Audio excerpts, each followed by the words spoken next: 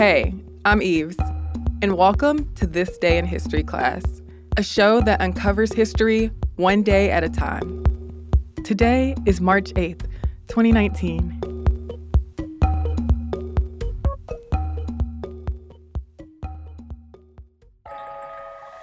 The day was March 8th, 1917.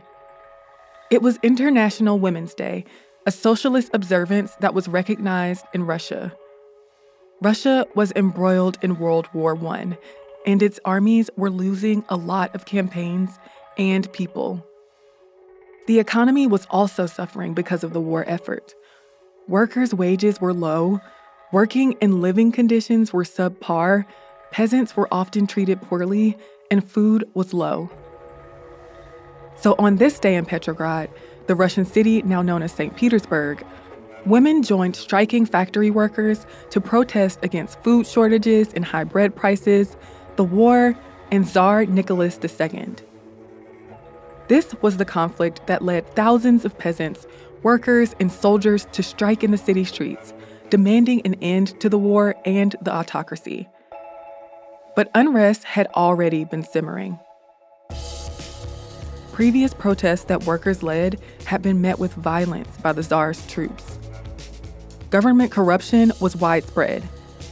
Nicholas frequently dissolved the Duma, the legislative body that the Tsar promised would be a representative assembly. In 1915, Nicholas took command of the army himself, leaving his wife Alexandra in charge. Nicholas was an ineffective commander of the Russian army front, and Tsarina Alexandra was an unpopular leader and earned the distrust of many. And on top of all of this, industry was faltering and commodities were scarce. So people had steadily been growing distrustful and tired of the regime. And by March 1917, all that turmoil had come to a head. Workers from the Putilov factory began striking in early March, demanding higher pay to compensate for higher prices for food and goods. During the strikes, the Tsar left Petrograd to visit troops on the front line on March 7th. But back in Petrograd, the strikes were escalating. On March 8th, women who were protesting food rationing joined the demonstrations in droves. "Feed the children of the defenders of the motherland," one banner read. And by midday, tens of thousands of people had joined the crowd on Nevsky Prospect, the main street in Petrograd. And by the afternoon, around 100,000 workers were out on strike. Protests that seemed at first to mainly concern economic issues like food shortages turned to political demands like calls for the end of the war and the fall of Tsar Nicholas II. By the next day, people were looting stores and turning over trams and carriages. But Cossacks, or military warriors, that were supposed to disperse the growing crowds refused to do so, making revolutionary speeches from an equestrian statue of Alexander III, calling for the overthrow of the Russian monarchy. Tsarina Alexandra wrote the following to Nicholas: "The strikers and rioters in the city are now in a more defiant mood than ever. The disturbances are created by hoodlums.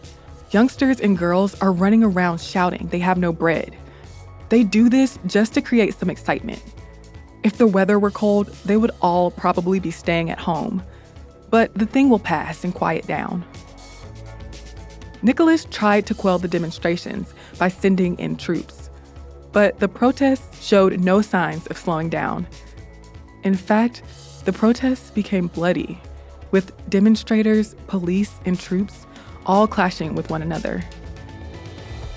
Regiments even began shooting and killing protesters. At Znamenskaya Square on March 11th, dozens of people were killed and wounded. But even after the losses, demonstrations continued. Soldiers began rebelling, joining the masses who were protesting. Prisoners were set free, police stations were looted, and circuit court buildings were burned.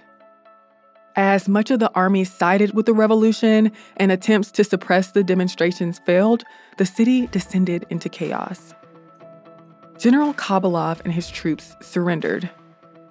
On March 12th, leaders from the Duma's socialist factions, as well as representatives of workers and soldiers, formed the Petrograd Soviet of Workers and Soldiers Deputies. On March 15th, Nicholas abdicated the throne. And when his brother, Grand Duke Michael, refused the throne, more than 3 centuries of Russian Romanov rule came to an end. Now that the monarchy was out of power, the Duma formed a provisional government to restore law and order, with the goal of seeing the war to its end.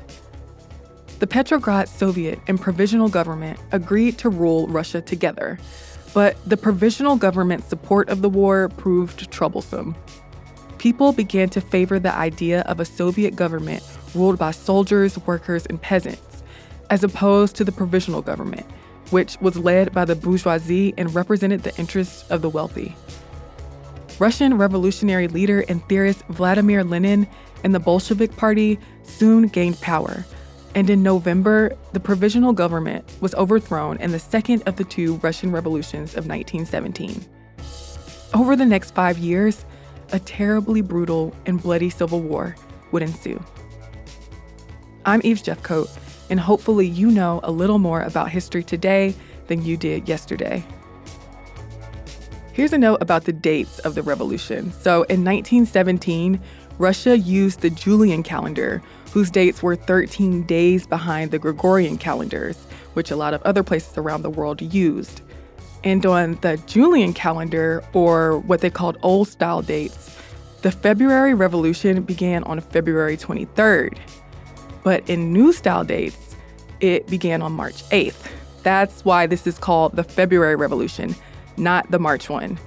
And the same goes for the October Revolution, which actually took place in November, according to the Gregorian calendar. Another thing I'd like to add is that historians have long debated whether the February Revolution was spontaneous and leaderless or organized. So if you have any insight on that matter, feel free to let us know on Twitter, Facebook, or Instagram at TDIHC Podcast. And if you'd like to learn more about the Romanovs, you can listen to the episode of Stuff You Missed in History Class called What Happened to the Romanovs? Thanks for joining us today, and I'll see you again tomorrow.